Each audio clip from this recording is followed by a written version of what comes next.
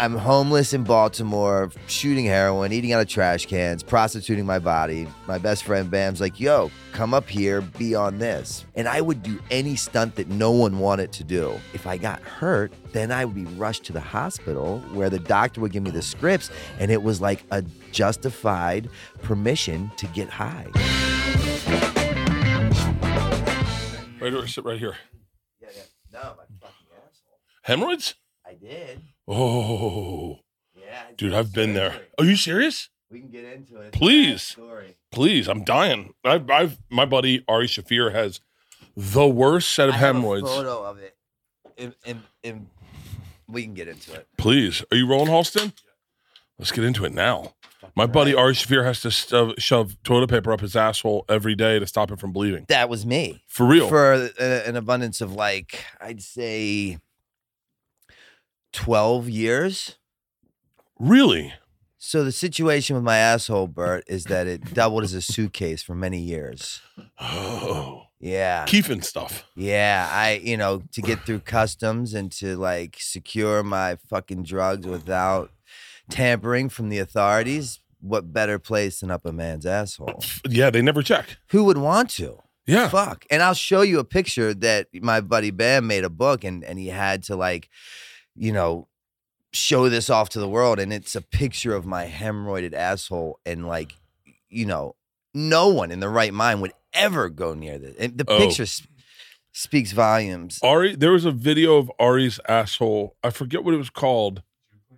Yep, Jew clam. Ari's Jewish. Oh, that's amazing. Are you from Baltimore? I am. Ari's from Baltimore. He's from Maryland.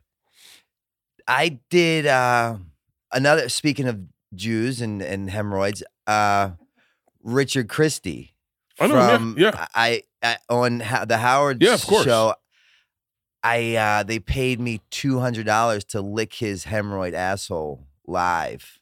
You must have been using, I'm guessing, right? Oh, I walked out of there with so many sideline deals that I made prior to going in. Like, yo, Bert, I'm going on the Howard show. If you want me to like endorse your company, give me fucking $1,000.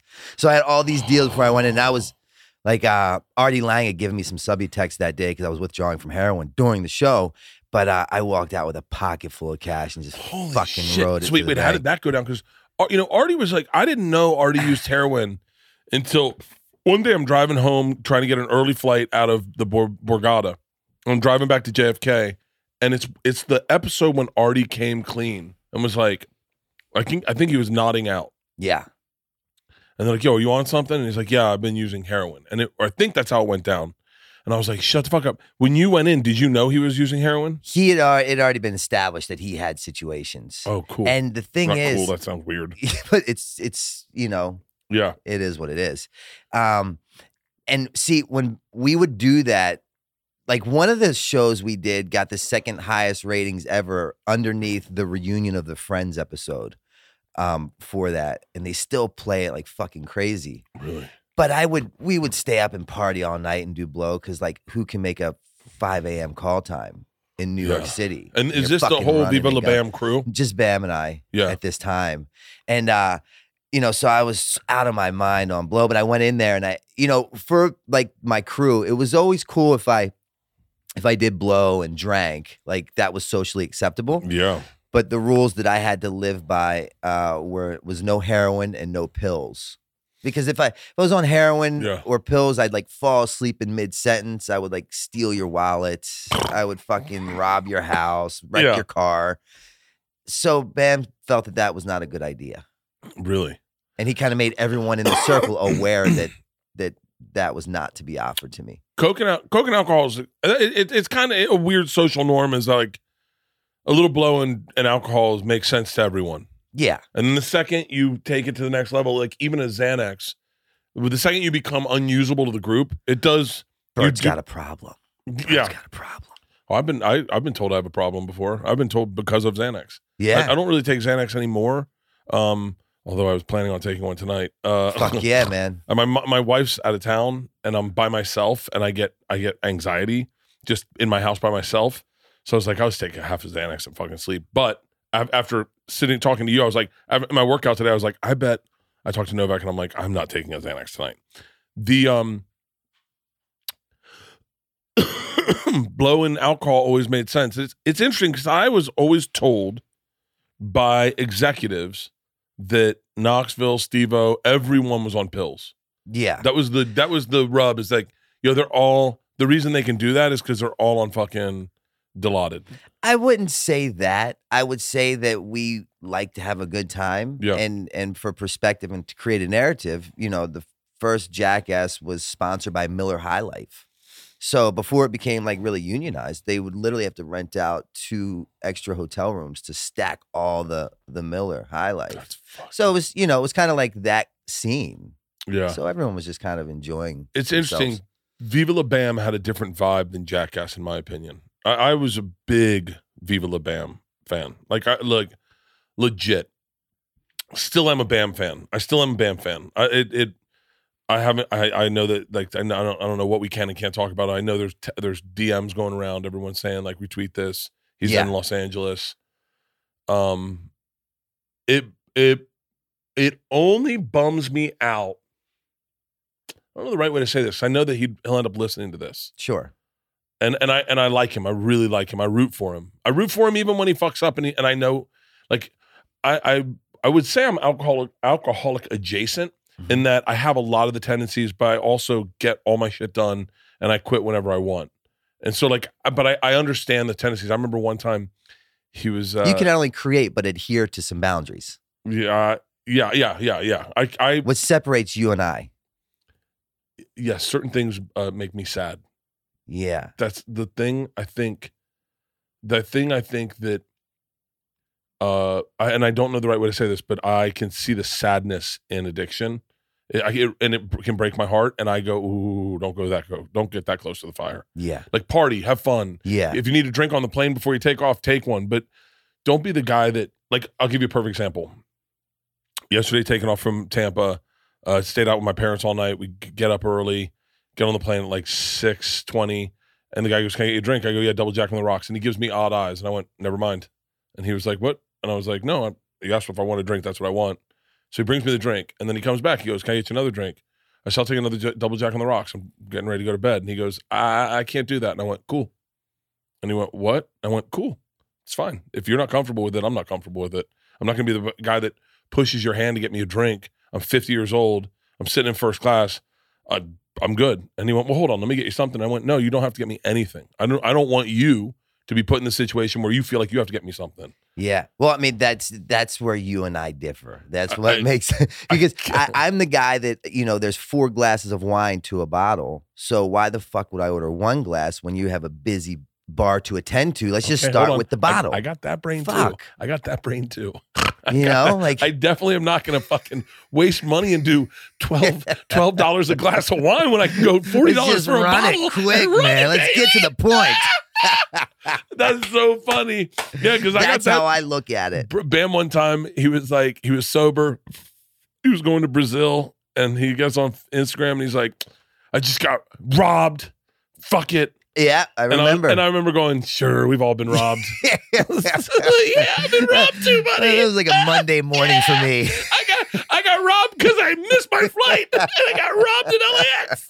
It was their fault. If they didn't rob me and got me to the airport on time, I would have made the flight. Never would I have been kicked off. But the thing that bums me out is that I remember watching you at your lowest on Viva La Bam. Yeah. And I remember them rooting for you, and I personally rooting for you, going like, "I'm not getting to see all of this cool person because of drugs." They're masking a lot of what all these guys that I love this one guy, and I'm not getting to see it. I'm seeing some of the sad parts. And I went, but I remember Bam being the champion for you all the time. Dude, he would his mother, Ape and Phil, would be like, "Why do you keep giving him chances? He's going to hurt you. He's going to steal from you. He's going to lie to you." Yeah. And the truth be told, that was real. That was the reality. But my addiction was so much bigger than I gave it credit for. I underestimated the opponent that I was up against, meaning alcoholism and addiction. And I believe that I had a pretty good idea of how to handle things, and more importantly, what to do with them. Yeah. And all I was doing for so many years was just rearranging the furniture on the Titanic. like trying to place this person here, this job here, this woman here to create a specific outcome. But my fucking ship sank every goddamn time. But Bam would never like not give me a chance. He'd make it tough. Rightfully so. Yeah. Like, fuck you. You stole, you're out of my house. You took a credit card, you're gone, which I'd done those things. But then I would like leave. I'd go back to Baltimore. I'm living in this big castle with fucking on TV, getting paid, the lavish life. And then in the blink of an eye, because of my addiction, I'm kicked out, back in Baltimore, sleeping on people's sofas, which progresses then to like abandoned houses, then like prostituting my body, letting men fucking blow me for hair. And I'm like, dude, this is unacceptable, right? Like this is self-induced. I created this outcome and something needs to change. So ultimately the pain would become great enough where I'd like then do what was necessary to create a better outcome and then let Bam know like, yo, I'm actively working on my problem, and he'd give me another chance. Wait, how many, get me to like, I would love to know your path. Because Baltimore, it's so funny. I know a guy named Matt Fultron, who's a comedian, who was a skater in Baltimore. Okay. Bucky. That's my guy. Bucky, well, that's who got me sponsored. Yeah. So, but it's interesting. I know a lot about skating for not being able to fucking ollie. I was gonna say, when the fuck did you enter the skate world? Dude, Bert? I've been skating my whole life. It's funny whenever I get back into skating is whenever Tony Hawk starts making millions. Like it's funny because I've talked to Tony a few times and he's like, yeah, skating would dip out and then I'd be broke and then all of a sudden it would just show up. Yeah. That's when I bought skateboards. Okay. So I have a lot of skateboards. Skateboarding kind of taught me life. It taught me recovery. It taught me life of like by way of no is unacceptable. Failure is not an option. Yeah. You know, a skateboarder will try the same trick over and over for days, weeks, months, sometimes years, and fucking make it and move on. I said, that's so funny. I was skateboarding the other day down the street and I had a little bit of a buzz and and I thought skateboarding is a lot like life.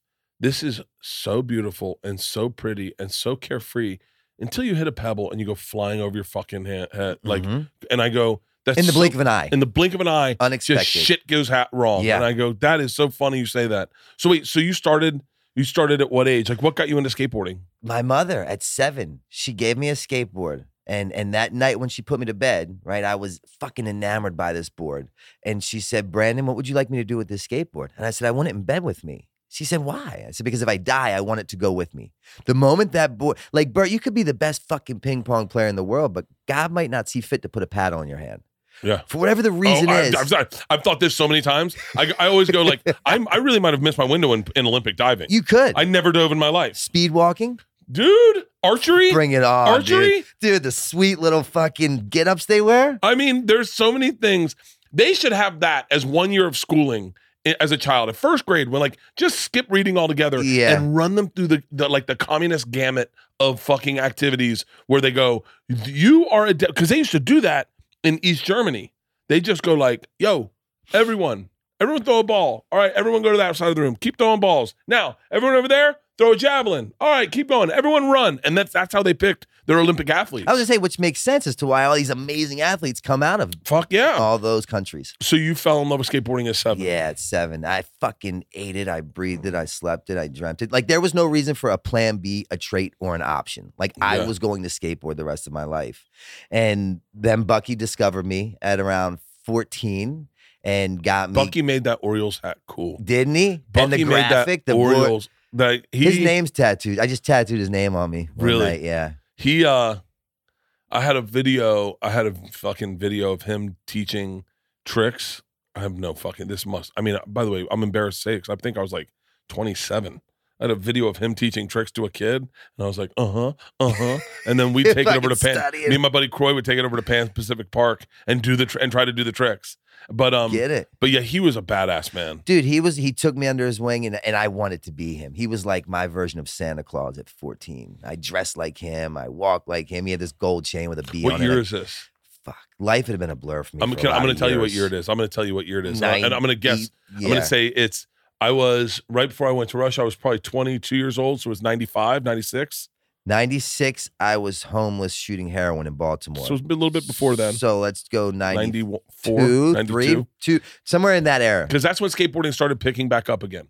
That's when the movie Kids, I think, was about to come out. Yes. And like skateboarding started picking back up, and you go on campus and everyone was getting out of their mountain bikes and you see bros on skateboards. And I like, fuck, I haven't skated in a little bit. Yeah. Yeah. When you picked it up. When I picked it up the second time. To Tony. So I first picked it up in like 5th grade, 6th grade with Back to the Future. Dude, so many people started Back skating. to the Future. My homeboy Kerry Getz Yeah. started skating because of that movie. My first skateboard was Billy Ruff. Yeah. It was a Billy Ruff Totally. with the wine goblet. Yeah. Oh, fucking. Then I had a Christian Hosoi. Hosoi is amazing. He's the guy. He battled addiction pretty bad. Dude, heavy. And he's like, found religion, found God. I reached out. I've talked to Christian a couple times on DMs. That's my about guy. having him on the podcast. He's He's a I say legend. I say this in like, you got to remember, I come from Florida and I'm 50. So like things weren't always the way they are today, but like it was badass seeing an Asian dude be a pro skater. Yeah. Like, because you only in Florida, you never saw like much diversity. It was just black and white and Cuban in Florida. Yep. And to see an Asian dude as a pro skater with like fucking and badass one that hair. had like stepped apart from the rest of the norm with his style, with the shirt off, fucking rocking these Christ airs. Dude. He was the party guy. Like, fuck yeah, let's get it running. God, Christian Hosoi was fucking badass. But dude, so I do these tours with him with punk rock and paintbrushes, where we call kind of travel and do these pop-up art shows, and I give talks and sell books, and he gives his talk with me, and he talks about, and he's donated a lot of money to my houses. I own these sober living houses where I provide free scholarships for anyone in need. Different topic for a different conversation. But anyways. No, we'll get there. I want to talk about all of it. Yeah. But he talks about ending up in prison, doing, I think, a 13-year bid to find freedom. He had to go to a jail cell in order to find his freedom. And it was the most profound thing. It's so funny. I've joked. It's probably not something, I make a lot of jokes about recovery and stuff. Like my one tour was called the Birdie Boy Relapse Tour, and like a lot of people got upset by it. It triggered them. I was like, I totally get it, but also, I'm just whatever. It's not that heavy. But I've joked about my wife about going to rehab so much because and it's not even. I just need a reset. Like I want a reset, like where I don't work. I just go to bed without without getting off my computer. I just want to reset. And it's so funny. I saw today some viral clip of this kid talking shit to a judge, and the judge was like, I'll send you to prison for juvie for a year. And he goes, send me. And he's like, it's better there than where I'm living right now. And I went, whoa. That's heavy. That's because then that kid is probably living in a really dangerous. No doubt. And he's like, send me to juvie. I would love to eat solid. I'd love to sleep. I'd love to have a bed to be in. And at that young age. Yeah. And it was really fucking fascinating. But yeah, that's interesting that Christian said that because there was a lot of dudes. You remember Gator? Yeah. Gator. Killed the chick? Is he still in jail? I believe so. Yeah, he's there for like ever. God damn it. Yeah. Things got dark and brutal quick. So what was the brightest period of skateboarding for you as a kid? Like where you go right before it got dark? For me, I didn't even see it coming. It wasn't like I was aware and had these warning signs of like things are going to get bad. I believe that I was genetically predisposed, right? Yeah. My mother's a nuclear physicist at Mercy Hospital on the board. My brother's an attorney in the White House who practices pensions and benefits. And my father never held a job a day in his life. He ran with the Hells Angels and taught me one thing, if and when I go to prison, how to conduct myself, right? So as a child being brought up, my mother kind of supporting the whole household, she would leave me with him. And then with him, he would like go to conduct his business at the strip joint. And he'd be in the back doing his deals. And I'd get sat on a bar stool and the pretty dancing girls would pour shots of like ginger ale and Coca-Cola. And I would do them and the girls would applaud and my father would give me a look of approval. So looking back, I think I was kind of being molded into this situation to where it was the norm and wasn't too crazy. That paired with in the skateboarding world, it wasn't like I had a 9 to 5 to go to with a boss and a lot of accountability. I lived in Baltimore. My team manager was in Santa Barbara at the Powerhouse. So I would just call him and my check-ins were like, yo, Todd, I filmed this part. I filmed this trick. I'm flying here. Can I get this package? I wasn't the kid that had to come in when the street lights were on. And no one was really worried about me. And I actually like excelled at everything I did to prove a point why I'd never become my fucking father, right? Who ultimately died of a crack overdose. For real. Yeah. And I made total peace with him now, and I know that he did the best that he could with what he had. It's a stupid question. I'm assuming your dad was a really good-looking guy. He was, dude. Like, cause you have striking features. You're a good-looking dude, but when you were younger, when you were strung out, as you got sober, you became a better-looking person. Yeah. Oh, totally. It's really interesting, dude. Yeah. I mean, you remember the Viva Bam days. Yeah. Heroin preserved me, Bert. like it does one of two things. It really fucking does you dirty, or if you get sober, or it can kind of preserve you and kind of Benjamin Button you. And I think that's what happened with me, and I'm kind of reversing in time. Right now, at 44 years old, I'm in the best shape I've ever been in, physically, mentally, spiritually. I think I saw a video of you working out. Fuck I think I saw a video of you working out, and I was like, because I've been following you for even way before we started. Like I said, I've been a fan since fucking Viva La Bam days. Yeah, dude. How does heroin get in someone's life? Because that's my biggest fear for my daughters. Is right now they're both. I'm not certain I'm allowed to. I don't know what you're allowed to talk about as a dad anymore. But like, sure, I think they both tried alcohol, and I think they both tried marijuana. Sure. And I don't know if they smoke. I don't know what that is, but. Our friend circle and the group of their quote unquote uncles are all like one of their uncles is a guy named Joey Diaz, and Joey Diaz is eats a fucking 1,000 milligrams of marijuana. Listen, cocksucker, like so like what they've been around hasn't maybe been the healthiest. My wife's smoked weed twice, barely drinks, but like so I don't know. But my biggest fear is pills and powder. Just have fun. Be a kid. Have fun. But don't take that next step. And how does that next step happen? So what I see working in the industry, owning a treatment center, helping people, going back real quick before we get into this, where you were like, dude, I love a reset. I help people get into treatment. I put them into my facility all the time. And they're like, dude, I don't want to go. I'm not sure. And I'm like, I will gladly trade positions with you for 1 month. You can take my bills, you can take my responsibilities, fucking my employees. Send me somewhere. Tell me where to go, what to eat, when to go to bed. Take my fucking electronics. Like, please. So I'm with you there. And as a matter of fact, a lot of sober people will do like these treatment center retreats kind of for 30-day resets. There's one in Malibu that I always look at, like, and I forget the name of it, but it's 10 days. Dude, do it. 10 days. And it's not like no drugs and alcohol, but it's not like a rehab. It's more like a health place. Do it, man. And I was like, I fucking want to go there. A lot of executives. So bad. Go there so bad. And I want to stop talking. Yeah. That's my number one thing is I'm talking so much. Dude. And I'm sick of hearing myself talking. Same. And I know there's people online that have to be exhausted with me because I am. Yeah. Like I get an opportunity to do a podcast with someone like you or like Lex Friedman the other day. Yeah. And I want to do it so bad, but then I go, man, I could use a minute to shut the fuck up. I love that. And I'm kind of, although I'm an extrovert in a lot of perspectives, when I don't need to be, I'm a fucking single 44-year-old man who lives with 3 cats for a reason. Like I don't talk. I don't need to. I need that solace and that solitude. But anyways, going back to what we were talking about, what I see today and what my experience kind of looked like is this. The prescription, opioid epidemic, the big pharma, the pharmaceutical, it really just destroyed kids, it destroyed lives. And it was financially incentivized and motivated, meaning that, Purdue comes in, big pharma, they hire all these marketers to go out and pitch their drugs that are non-addictive. FDA approves on this and pushes all these doctors to now start prescribing to Billy. Billy's the varsity high school football player. He breaks his ankle, right? Billy breaks his ankle, goes to the ER doctor who's met with a solicitor from Big Pharma, push these pills. All right, Billy, we're going to give you 30 days of oxycodone, Oxycontin, whatever. And Billy, sure, it comes from a doctor with a stethoscope, insurance pays, not even out of pocket. No rhyme, no reason, no problem here. Billy starts taking these pills. 30 days into the pills, the prescription runs out. He goes back for the follow-up. Dr. Davis said, Billy, you're good. You don't need these pills anymore. Well, that's fine. Billy probably didn't need them to begin with, that amount of a heavy narcotic.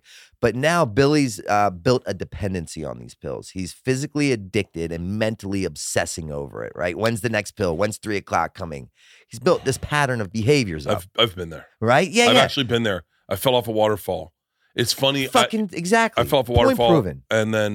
and didn't break my back, just a muscle contusion, a severe contusion, and they gave me either Oxycontin or oxycodone and Valium. Yeah, and I was supposed to take one every 6 hours, and of each. And there is a fine line between my back's really hurts and I don't feel like going to dinner with my wife's friends, but this will make it so much better. The effect produced. And it's like, and then you're looking at the clock, right? And going, it's been 4 hours, but if I take one now and then I know I'm going to bed early, I bet I can be, like negotiating with yourself so you can justify the behaviors that otherwise look like addictive tendencies. But if you can rationalize it in your own fucked up brain to make you feel okay with it, what happens is that starts snowball affecting. And then, okay, so Jimmy now runs out of the pills. Doctor cuts him off from the script. Well, tell that to his body who can't go to sleep. He's shitting, he's pissing, he's detoxing. The fucking hardest part was constipation. Yes, or you can't shit. Yeah, I couldn't shit. Yeah. And I said, my wife woke me up and threw the pills away. We were getting ready to go camping.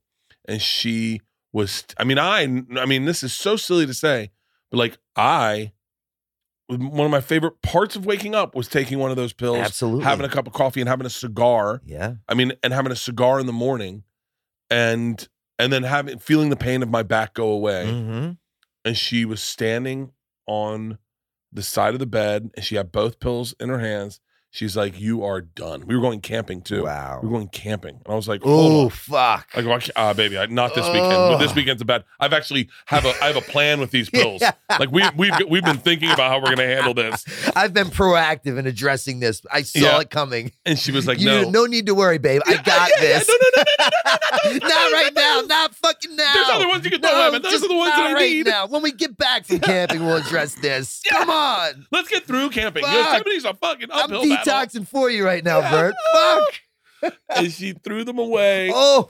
And I will. All I will say is, I'll say two things. She let me get a prescription for marijuana, and she said, "Do whatever you got to do to get through this weekend, but you're off these pills. You're not present.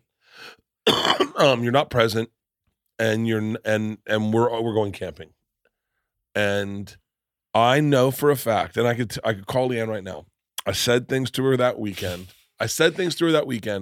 That I didn't say. No doubt. The drug said. Yep. And I said things that to this day, she'll remind me that I said, just out of nowhere, remind me that I said it and giggle and go, "You're lucky I fucking love you." Ooh, cuts like a fucking knife. I said some horrible things. Which, going back to people in active addiction and you see stuff they post and things they put out that are directed to certain people. Oh, yeah. You can relate. And what I know to be true is that hurt people at that time will hurt people unknowingly. And you don't even know you're know you're doing it. You don't even know you're doing it. And you hurt the people that you love the most.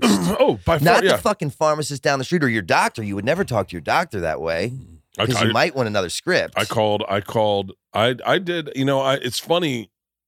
As much as I say, like, "Oh, I don't have a problem," I did the things to get the thing. Totally. I did the thing, like called my general practitioner here. Yeah. Called the doctor back in North Carolina that prescribed them. Aligned all the dots. I was like, I got one more month is all I really need. Certain tone in your voice, deliverance. Oof. Yeah. And they had kind of fucked up and double booked my prescription. Oh, how dare them. They had fucked up and they had been like, "Here, we got your prescription." And then my production crew filled that one, but then I had another prescription. Yeah. And then I was like, "Oh, okay." Yeah. I was like, "Well, you know what? You never know. We'll just keep this on reserve in case." Yeah, you never know. Man, but Leanne point proven. So now, thank God you had Leanne and you have a fucking decent head on your shoulders and maybe weren't cursed with the disease of addiction gene. Yeah. But you have this Jimmy kid, right, who's just a 19-year-old football player, breaks his ankle, doctor prescribes him, then doctor cuts it off. Well, that's great, but tell that to his body who is going through withdrawal. Yeah. And now all of a sudden he has to start buying these from people on the street. And he's 18. It's not like he can go to a bar at the end of the night and have a cocktail and relax. Totally. Or sit and have a glass of wine and go, "I don't feel fucking good, but let's just get through tonight." Yeah. So a perk 30, generally $30. So you buy 3 of them, that's $90 for 120. And you do that for an 18-year-old a week straight, that adds up. Yeah. The account starts running low, and then all of a sudden I see it day in and day out. And it kind of played out like this for me. prior to this incident, never breaking his ankle, not playing the football team, the heroin addict was the junkie under the bridge with the brown paper cup fucking begging for change. Now Jimmy's been cut off from the doctor, from a legitimate script was written over a varsity football player. Jimmy's the man of high school, never will be a drug addict. In withdrawal, buys from his buddies the pills, bank account depleted. Now all of a sudden, fucking Dave from down the block, who's like the dope fiend that everyone stays away from, just happens to cross his house. Opportunity meets fucking perfect timing. And Dave's like, dude, you're sick? Well, I got this like $10 bag of heroin that will get you so much higher than fucking 10 Oxycontins. Why not? Just like that, the word heroin is no longer taboo. And it actually, we rationalize it to make it make sense. I heard Artie say, and I feel bad. I really do feel bad talking about anything with Artie, only because I barely know him. Sure. But I have so much respect for him. Yeah. And I also am hyper aware how quickly I just share stories, and I don't realize sometimes people want to be in charge of their narrative. Mm-hmm. And so I only am repeating something I think I heard on radio. Yeah. Was that Artie got into heroin because he was taking pain pills and drinking whiskey, and someone's like, yo, that's so bad for you. Heroin's so much better for you. Mm-hmm. It's better for your liver. And Yeah. he was like, really? Yeah. And that's how he got into it. And I mean, it's the one thing I've done Dilaudid, but I don't know if I felt it the way that you're supposed to. Like, I don't know. It wasn't. I pulled my phone out, and because they were like, it's like pharmaceutical heroin. Yeah. And I was like, I'm gonna write a poem, and so I put they hit On it Dilaudid. and so I hit record on my phone, and my poem was, oh fuck. I was gonna say 2 to 3 words max. Fuck yeah. Fuck, my face is warm. My face is warm. Like it was, but it was crazy. It really zaps all pain away. No doubt. I my preference was shooting speedballs. I like to fucking load up a syringe with a nice bag of heroin and a dime of cocaine. Just fucking go for it. I would think that would feel like a panic attack.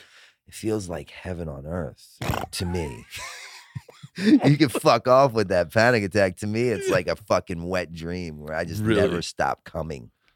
I could taste it in my mouth talking about it. Really? Yeah. How hard is it to talk about drugs when you're in recovery? For me, I'm a sick, twisted individual who has this crazy love in my heart for drugs and alcohol. Yeah. I couldn't get enough of them. I consumed them by any ways and means necessary. My life consisted of basically living to use and using to live throughout my whole life. And then what happened for me is it went from this party that never ended, this basically spring break for 20 years, to, in the blink of an eye, a hostage negotiation where I was no longer allowed to leave, and the party had ended, and I lost the ability to have a say-so in when or how much I used or whom I used with. So how did that? So tell me about the spring break. Like, what was the spring break like? Like you first try.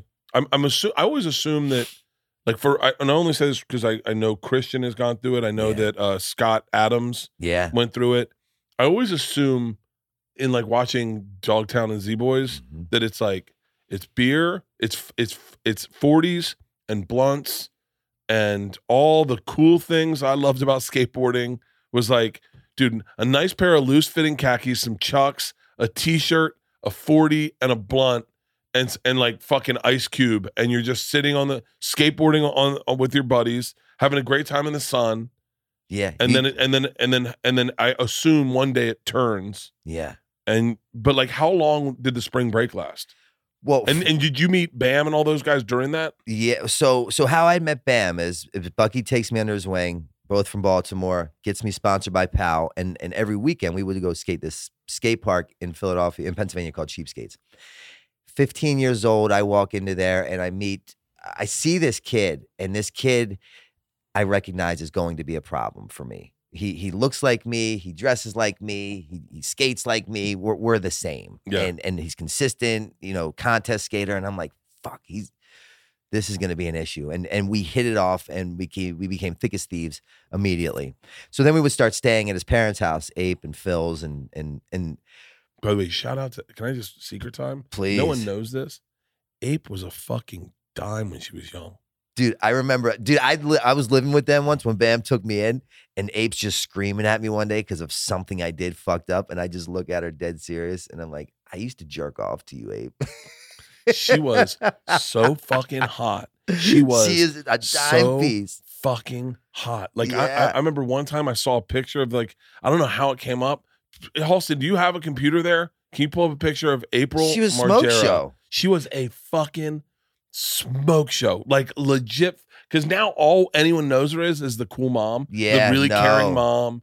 But when she was young, she's still She was pretty like- older. Yeah. She was like, kind of had the hippie, very free, riding around in a VW bus kind of. I remember seeing pictures of her as a kid, like, wow. What's funny is Don Vito was a big call-in guy to Ron and Ron when I was a kid. Dude, do you know that Don Vito is the And Ron guy? Fez. He was an accountant. He did all the books. Like, he was the numbers guy Really? for Bam. Him and Phil.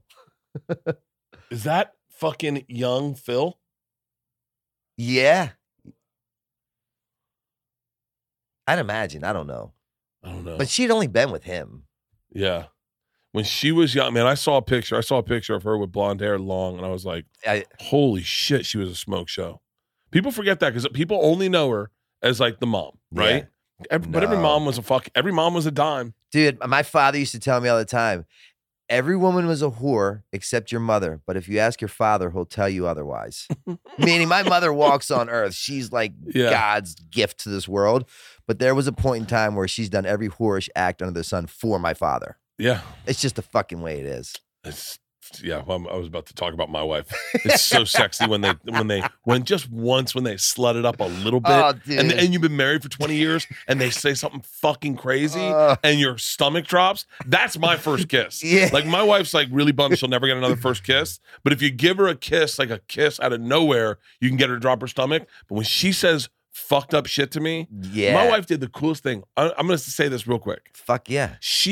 The other night I go to do a podcast with Bob Menery in Hollywood, Mhm. and it's a full day of press, and I text her, and she says, "Hey, I'm gonna come over the hill. Let's have dinner." And I was like, "Cool, I'll find a restaurant." And then I find a restaurant. I'm like looking for a restaurant on Sunset Strip, and she just texts and goes, "Fuck it, get a hotel room. Oh, Let's just get a hotel room, have room service." And I saw that on your story. we went to the Sunset Towers. Yeah, you were staying right across the street from it. Yeah. The window view, I saw. Yeah, and I was like, shut the I was like, you motherfucker. You came from out of nowhere. It was the fucking coolest, hottest, If funnest, walls could talk. fucking greatest night. And then we drove home. We didn't even spend the night there. We just hung out, Wow. drove home. I was like, how was dinner? And we were like, it was great. But yeah, so I cut you off and I'm talking about, so you meet Bam. Well worth the cutoff. You meet Bam skateboarding. Yeah, so this is in the very beginning. He's not sponsored yet. I'm riding for Pal. Bucky got me connected with Pal, and Bam was like, we were the same, one and the same. Bam was always like, yo, get me sponsored. And we were actively trying to get him sponsored by Pal. Somewhere within and every year we go to this contest in Bricktown, New Jersey, the NSAs. And either he would win or I would win religiously. Yeah. And one year I don't show up. Bucky goes and Bam's there and he goes to Bucky, yo, where's Novak? And Bucky's response is, I think he's on heroin. And Bam's like, what's that? So young, he had never even heard the word. Really? Short story long, Bam's career continues to excel. He fucking blows up, becomes a household name, creates the CKY movies, which net him his first $1 million. So that's funny because, I think a lot of people don't know. I always wondered what the thing itching Bam is. He's had a lot of loss and stuff, but like, I think a lot of people sleep on just how talented and innovative he's been as a creator, as a skater. I mean, this is a story no one's ever going to believe. Johnny Knoxville and I sat in a tour bus in 1996, 97 and watched CKY videos. Yeah. On a tour bus. We watched CKY videos, and he said to me, "This is fucking this." And then that night, we were dressed in drag in my apartment in Tallahassee. This is 1997, I'm guessing, 1997, and he pitched me Jackass because he had been doing these Big Brother articles where he gotten shot in the chest, and he's like, "This is Him what and it Rick is." Cossack with the whole Big Brother. Yeah, and so But we watched those CKY videos. They were so fucking insanely hilarious. So when Bam brought, so I continue to his career excels. He makes the first CKY video. This is like DVD And era. there's skateboard. This is VCR era. I have all the CKY videos. Someone sent me all of them, all the DVDs. Was there skateboarding inside the CKY? Yeah. So he was so innovative and ahead of his time. He saw that like skate videos are rad, but they get boring. Let's fucking mix this up and I'll get my homies and we'll make these funny skits, fuck with each other, skate, add this amazing music and kind of just something new and different that had never been shown before. And it sold like hotcakes. And that's what netted him his like first $1 million. And so the first one came out. His a household name. He then got sponsored by Toy Machine, I believe. Toy Machine. Toy Machine. I have Toy Machine stickers all over because it has the word machine in it. Who was the Piss Drunks? Which, congrats on the next fucking move, the last movie. Oh, thank you. Amazing gig. Who did the Piss Drunks? Andrew Reynolds and those guys. Okay, the Baker Boys. How are they doing? They're good. Okay, good. Andrew's a sober guy. He's a fucking great guy. Yeah. But so Bam does that. He continues to excel and kill the world. And I thought it was in my best interest to pursue a life of heroin. So I'm just like going to shit. I become homeless in Baltimore. And I at that time I treated skateboarding like the love of my life that got away. I didn't want to see her. I didn't want to talk about her. I didn't want to know where she was at or what she was doing. Skateboarding was that with me. I think there's most men. I won't say men because I'm a man. That's what they have, a sport that is that thing for them, and it is. For mine, it was baseball. Yeah, is that I just quit. Yeah, I just quit, and I chose partying instead of baseball. Right, and I couldn't play intramural softball. You don't want to hear the word. I don't want to go to a baseball game. The first baseball game I went to after I quit, my buddy was pitching in the pros, and he asked me to come watch him pitch against the Yankees. And I went to a baseball game like, ugh. Yeah. And then we ended up in the locker room. And it was like watching my I was gonna say that's even more insult to injury, going to the locker room where most people are like, oh fuck yeah. Dude, like, no. I'm the same age as all the dudes playing. That should have, could have, would have. And I was like, it could have never been me. I was never as good as those guys, but I remember thinking, like, it's weird. It's like watching your girlfriend with their new boyfriend. Straight up. Like, I want no part. So that's how I treated skateboarding. So I'm on the streets, robbing, lying, stealing, manipulating to get money to support my habit. And when times got tough and I had no opportunity to get money, I would, maybe on a really crazy day, enter this skate shop and try to get some money from them. But times had to be bad. One particular day I go into the skate shop in Baltimore and I'm like, yo, can I get 10, 20 bucks? Like, we're not going to give you money, but Bam was here yesterday with the Toy Machine team. They did a demo. He asked about you. We said we never see you. Timing and aligning is everything to me. And he said, he left his phone number and said, if you want to get off heroin and start skating again, call him and he'll help you. 2 weeks go by. I go to the 7-Eleven payphone. I put my 50 cents into the payphone, which is everything to me. I'm like homeless. Yeah. And I'm holding onto the receiver because like if the machine picks up, it takes my 50 cents. So I got to like hurry up and beat that. And he doesn't give me his number, but he gives me the number to a skate shop in Westchester. And I'm like, yo, Bam. And they're like, no, but he was just in here. And as a matter of fact, he's next door eating sushi at the restaurant. Hold on, I'll grab him. They go over, grab him. He gets on the phone and we picked up right where we left off. Like, yo, what the fuck are you doing? That night I was on a Greyhound bus going to his house in Westchester and I had never left from that period on. Yeah. And in that interim, there was a lot of coming and going. He'd kick me out. He'd throw me out. I'd fucking save face, say whatever I had to do to get back in. And throughout that time is kind of like, he would allow me then from the CK, then we did another CKY and he allowed me to be a part of that. And put me in that. And then I get kicked out again, come back, and now it's Viva La Bam.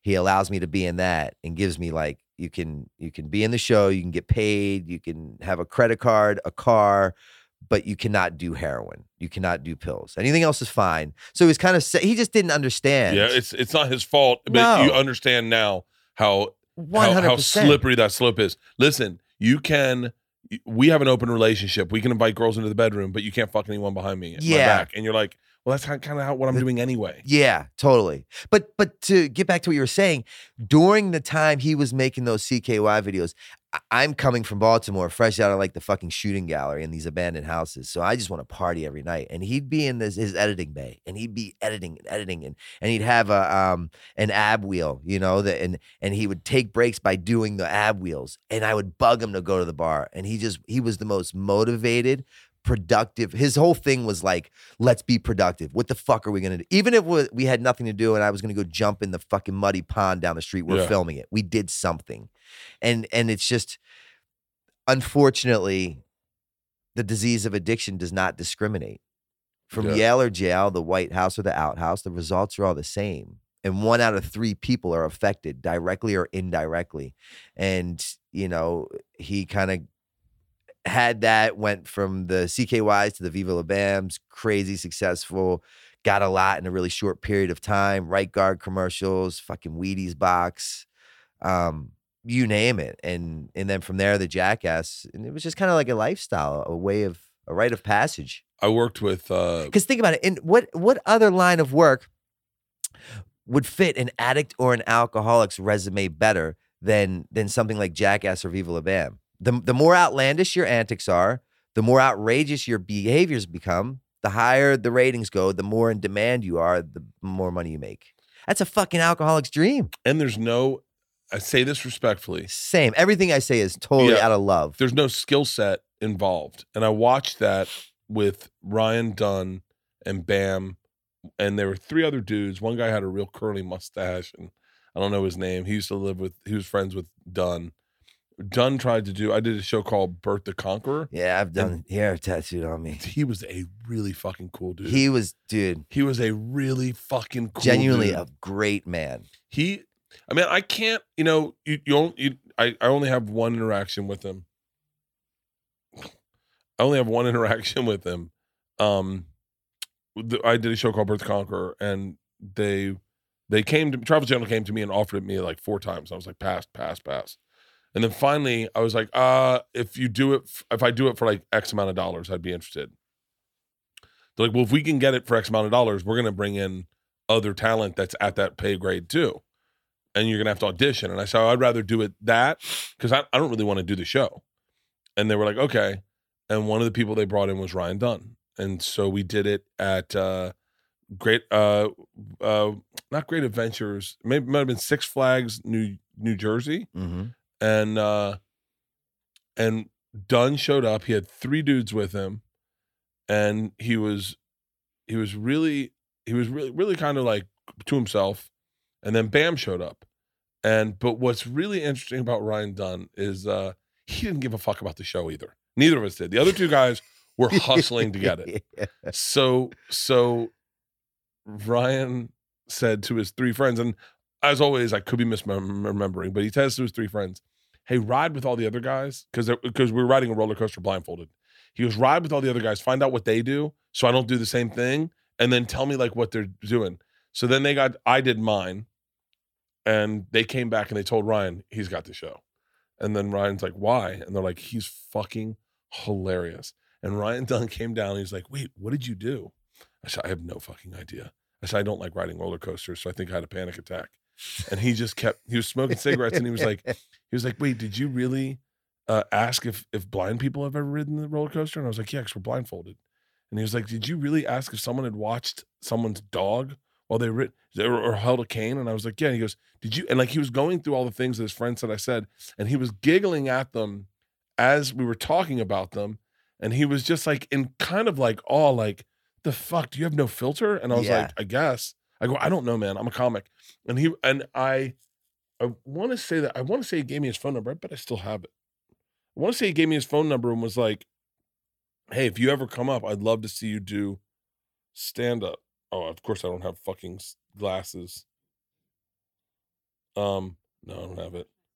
And but then Bam showed up, and this was the most fascinating thing I saw.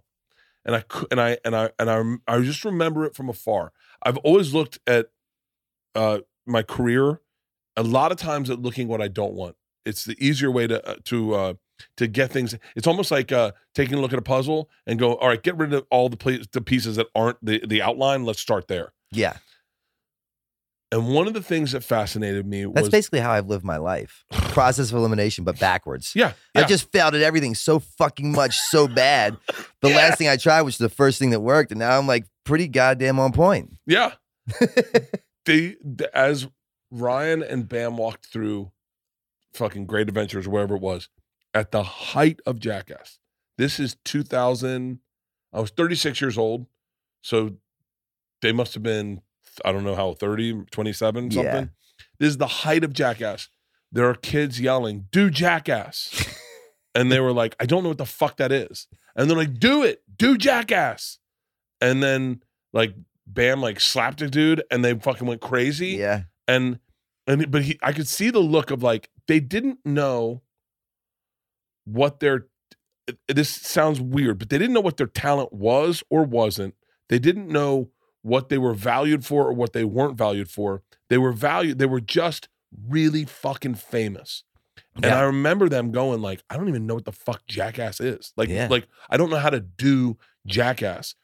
And I didn't realize what a great skater Bam was at the time. Yeah. And I watched that happen. And then after that, it was like there was one of the funniest things I've ever seen on television is on Viva La Bam. I've to this day, it's my favorite thing I've ever seen. It makes me giggle so much. I actually had a dream about it last night. I swear to God on my children, I had a dream about it last night. Bam and Ryan go up in a scissor lift, and someone comes down and takes the key at the bottom of the driveway. And totally. They sit up there for hours. They sit up there for hours, and then finally someone comes, and it's just those two up there. And then finally someone they have like a loudspeaker they're talking into. Yeah. And then finally someone comes down and they're like, please get the key and let us down. And someone goes, you can just press the button, it'll take you down. They're like, what? Which is life, basically. It's the fucking. They're like, we could have gotten down this whole time. Dude. I laughed so fucking hard at that. It's funny that what little things you remember in that life, but I remember that house looked chaotic. It is. And for someone dealing with addiction to go into that house and think, this is my solace. Yeah. So it's like weighing the scales of justice, right? From my story and how it pertains to this story. Yeah.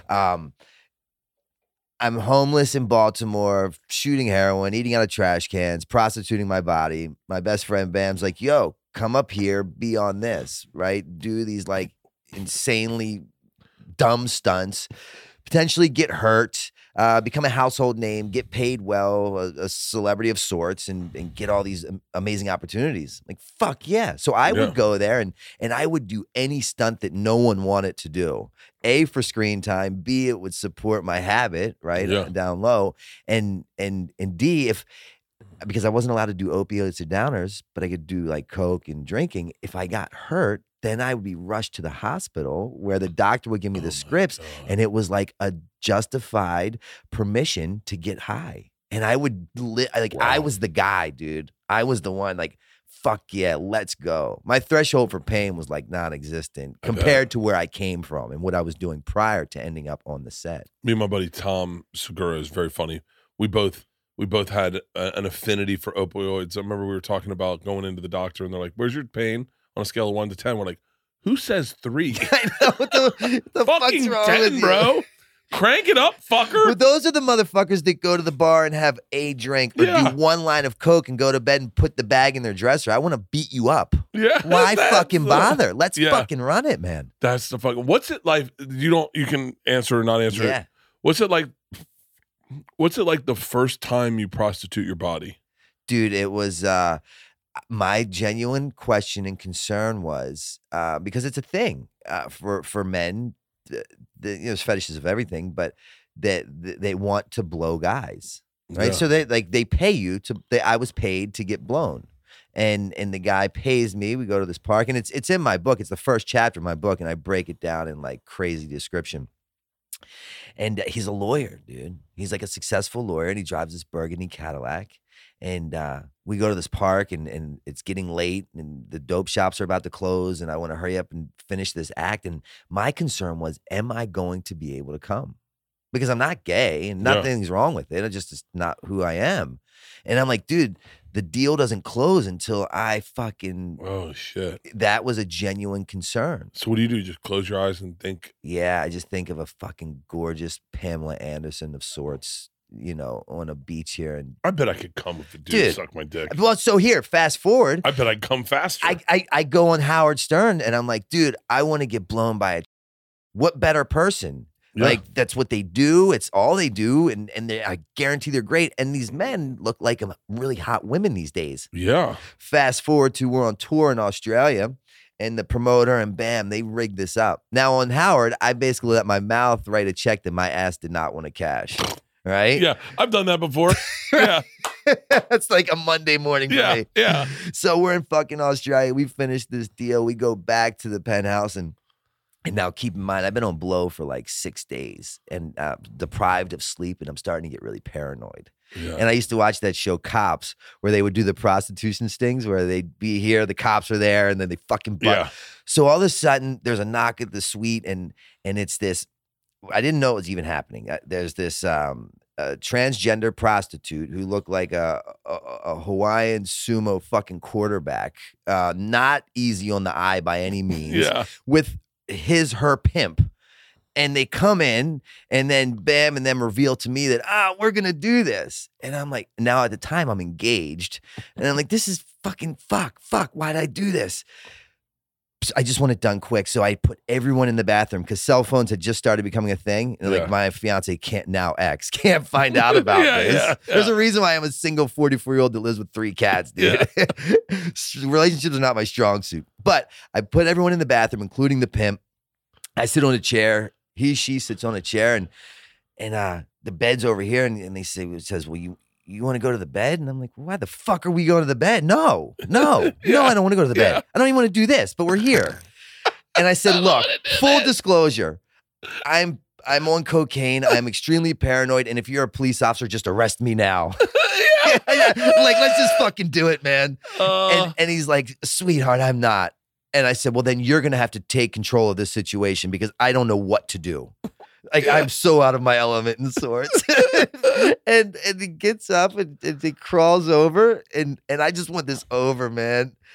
And he undresses takes my belt off and I like to talk dirty, right? And I like to fucking like play with tits and just fucking get weird. Does she have tits? Yeah. Okay. Yeah. But it's like, how do I talk dirty to this Samoan like quarterback, definitely man, but says it's a woman? I'm gonna fuck you like James Cook. Dude, like I'm gonna take over your island. It was so bad. I can't swim. Somehow, miraculously, an act of God takes place and I fucking come. But here's the icing on the cake.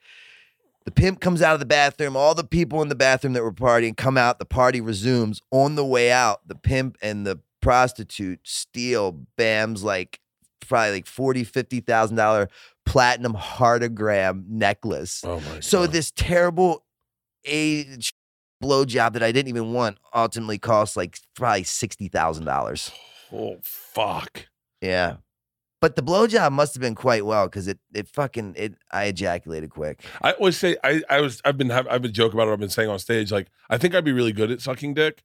I think that it would take a lot longer than I'd think. Like, I think I'd start off really strong, like sprinting in a 5K, and then go, oh, this is a lot longer than I think it's going to take. Dude, I sucked a dick once to prove that I wasn't gay. That's a good way to do it. We were in a car one time with a guy who said That's that. a good way to do and it. He goes, we were doing I never, and so he was like, I never sucked a dick as a joke. And this guy drank, and we're like, really? And he was like, I just wanted to make sure I wasn't gay. Yeah. And we're like, that's one way to go about it. Process of elimination, dude. Fucking take it by the horns, why don't you? We were on tour, and Bam had this band called Fuckface Unstoppable. And we'd tour all around. Yeah. And he had all these like prominent band members in the band. And he was the lead singer, and I was always on the tour, and I was the best friend of him. I was like the most important person in the band, but I wasn't in the band. Yeah. And no one could control me. I could do anything I wanted, had the right of pass. It's kind of like your wife or something. You know what I mean? Like fucking keys to the castle. No one's going to fuck with her because she's with you. Yeah. So finally, the rest of the band's like, dude, you got to do something. You're on the tour. You're taking a bunk. Like, you got to do something. And they come up with this concept where I'm going to open for them. But instead of Phil Collins, I'm Pill Collins. You can Google the shit. And I come out very GG Allen. If it's at 18 and over, I wear a thong. But generally, I'm completely naked, and I come out, and the lights, the fog machine, and I can feel it coming, and I'm singing that, and I'm throwing the wine on the audience. I'm smoking, cussing, spitting, and naked, and then Bam will come out, and I intro the band, and as it goes to doo doo doo doo, then he would come out and fucking flying jump kick me to the face, and the Full Bland Rock Show would come on. Yeah, that must have been an 18 and over gig. Nice thought. Is that a? There's my dick. there's your Yeah, dick. there's see, a little assistance from Bam's wife. Yeah, I'm not happy. but I was Pill Collins, Yeah. and I don't know what the fuck got us into that story. So we're on tour in Australia, and this reporter, we're doing some press, and they're like, "We hear that you've performed some homosexual acts on stage. Is there any validity to that?" And I'm with the drummer from Guttermouth. And he's as insane as I am. And I look at him and I'm like, "Are you calling me a fucking you call me a fucking We jump up, two guys hold him down, pull his pants down, do 2 pumps of his dick. And I'm like, "Fuck you," and leave the interview on camera. Like, so wrong. Like, oh my God. I don't agree or condone with any of that, just so everyone knows. Is it true you've done some? I bet that guy I bet his questioning was really in the pocket after that. And he's like, "So, wait, did you ever talk to him again?" Dude, no. That's probably for the best of both of us. You know, when people get so bad, like I was for a lot of years, people thought it was best to love me from a distance. I can imagine that. I got that for a period of time of people not knowing what to expect with me. Yeah, unpredictable. Well, the word in Serbia, I guess the word in Serbian for spontaneous, it sounds a lot like unpredictable. And I am a loud, even, I mean, I'm not drunk all the time. Like I'm sober if I'm probably 80% of the day. If I drink, it's going to be at night. And so, but there's still like this, like, I think there's this thing that comes along with me of like, he's a wild man. He takes his shirt off. He talks shit. He fucking drinks. He's the life of the party. He's a #1 party animal in the country. He robbed a train in Russia. Like, I think that came along. And I remember one time this guy, Billy Gardell, great. He's on Mike and Molly. He's a great actor, great comedian, good friend of mine. He was having dinner at his house before a show, and he invited everyone, but not me. And I go, "Hey, how come you didn't invite me?" And he's like, "Man, I can't trust you around my kids." And I go, "Billy, I got kids." He's like, "Yeah, I know, the fucking shirt off and the drinking. It's not, my wife's not like that." And I went, by the way, we were really good friends. And I told him, I go, "You know, I can be a regular person. I can be a regular person." And he's like, "You promise?" And I was like, "Billy," it killed me. It hurts. It hurts because you're like, I know I am wild, especially on stage. At the time, I was really crazy on stage. Like, I would bring people on stage. It was chaos. It was total chaos. And that, proving a point with that, and great analogy, is that's kind of alcoholism and addiction at its finest, right? Yeah. Like, it progressively gets worse. It's fun, it's manageable, it's containable, and then before you know it, it's not. And One day, I used to think that no one knew that I had a problem but me. Yeah. And then I went to rehab and realized everyone knew that I had a problem but me. Yeah. Like, totally back. Same with, you know what I mean? Like, Yeah. in your mind, it was fun. You can shut it down. You have kids. You're a family man. But then somewhere along the line, it just kind of gets a little ahead of us. It's or me. No, I think it happens for everyone. I mean, I know it's happened with we had a friend the other day. I was telling someone, I don't mind when people get really drunk around me. It doesn't bother me. I feel like they're sharing a little bit of who they are. They're being a little bit honest with me. They're letting their guard, a little guard down. But it's funny that people, when they do get, sometimes I know for a fact, young comics, happens with young comics, when they hang out with me, they end up ramping it up a lot. Sure. And you're like, "Oh, you don't need to go there. We can just have a drink and then go to bed. Like, we can all fucking get in our bunks and pass out." But I've seen that happen a lot around me, where people just try to they think it's going to be something. And I go, "It's not always that." Yeah. Like, sometimes, but not always. Wait, what was the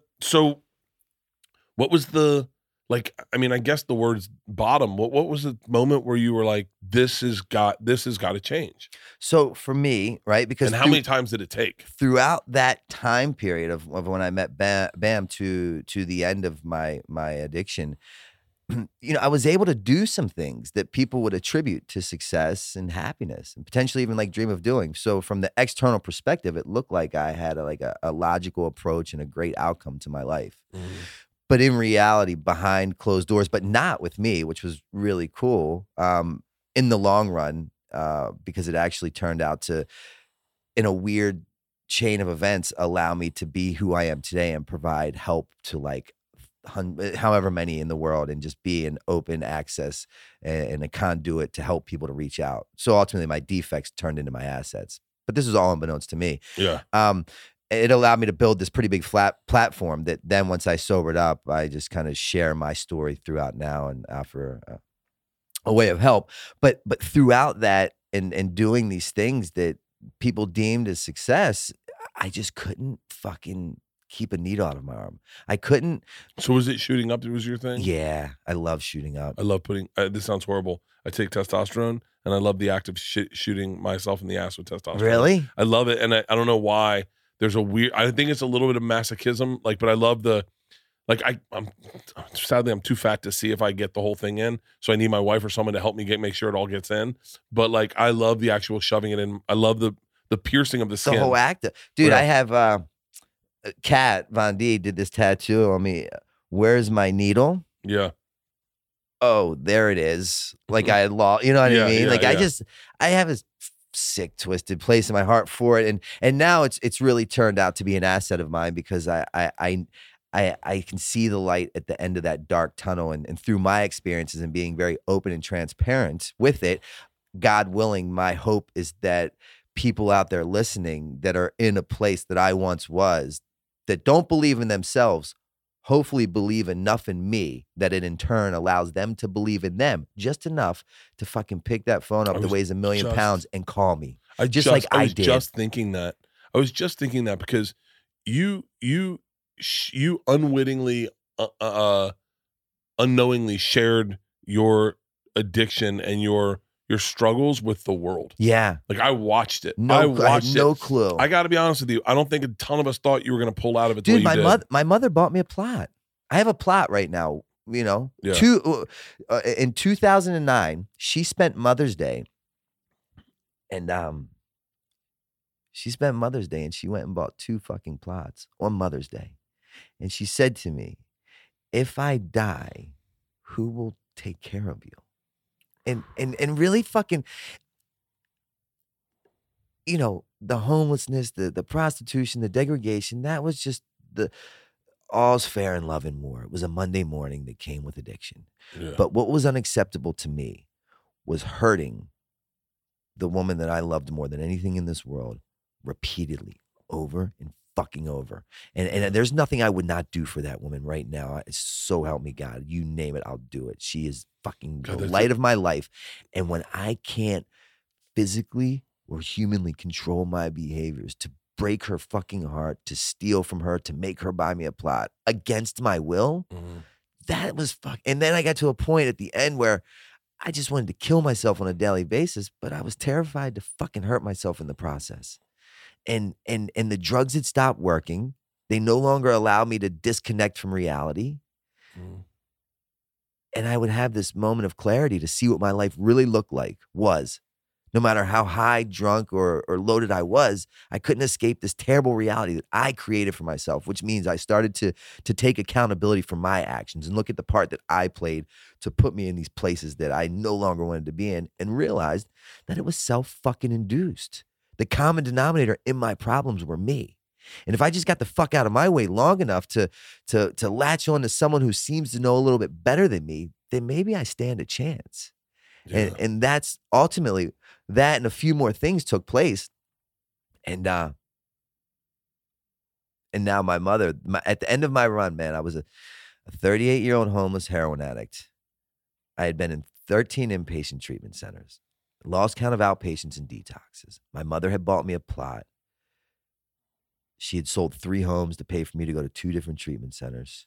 Jesus. She had served me with a restraining order. She literally, she did an interview and it's out. And I play this, and I travel the world and I give these talks, and I play this 7-minute video before I come out on stage.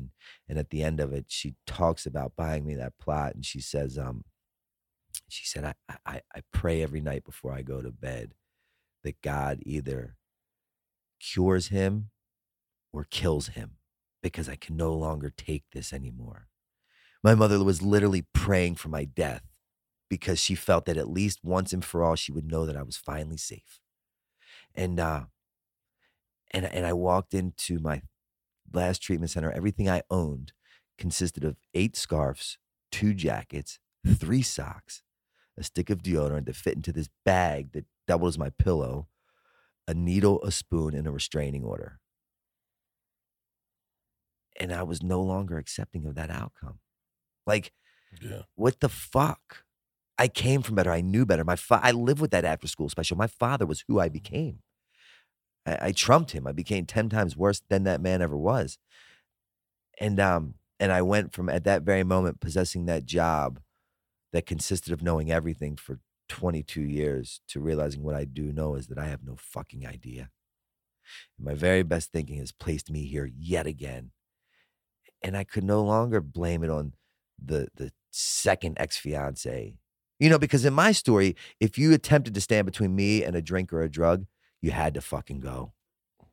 And it wasn't personal. It was just business. That's interesting. You had to.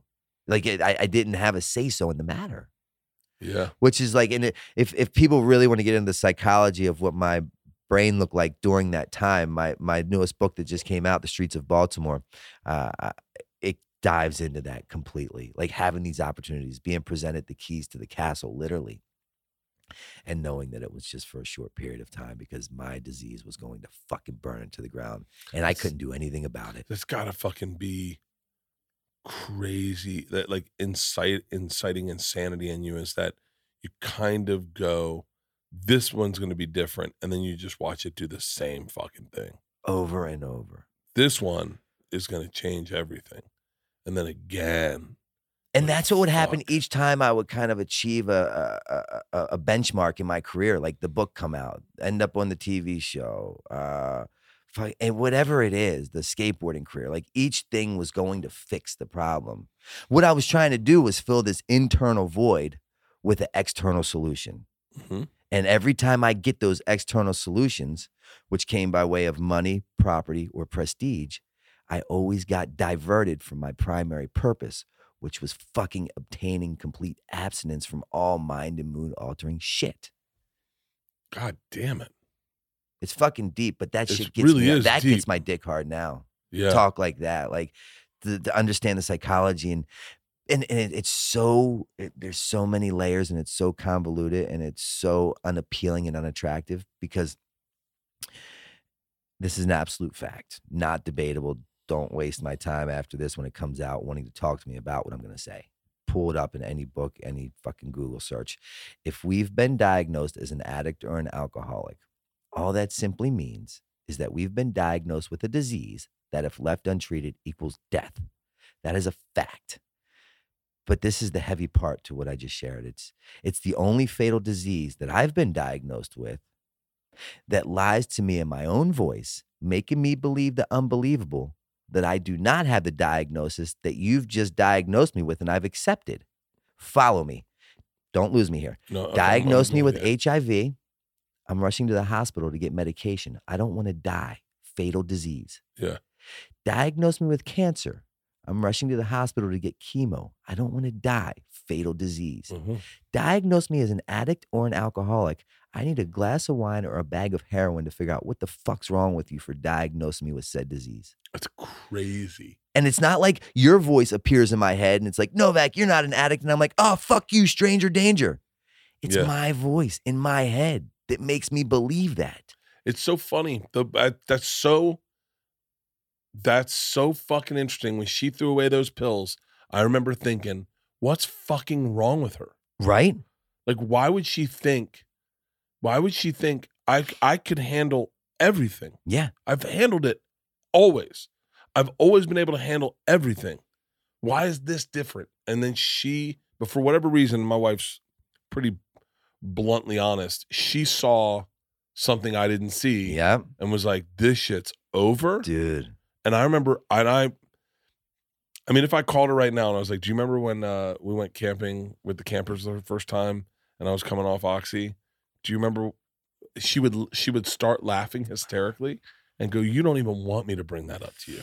Ooh. It's crazy. It's insane to think that your brain does lie to you and treat you In your voice. In your voice.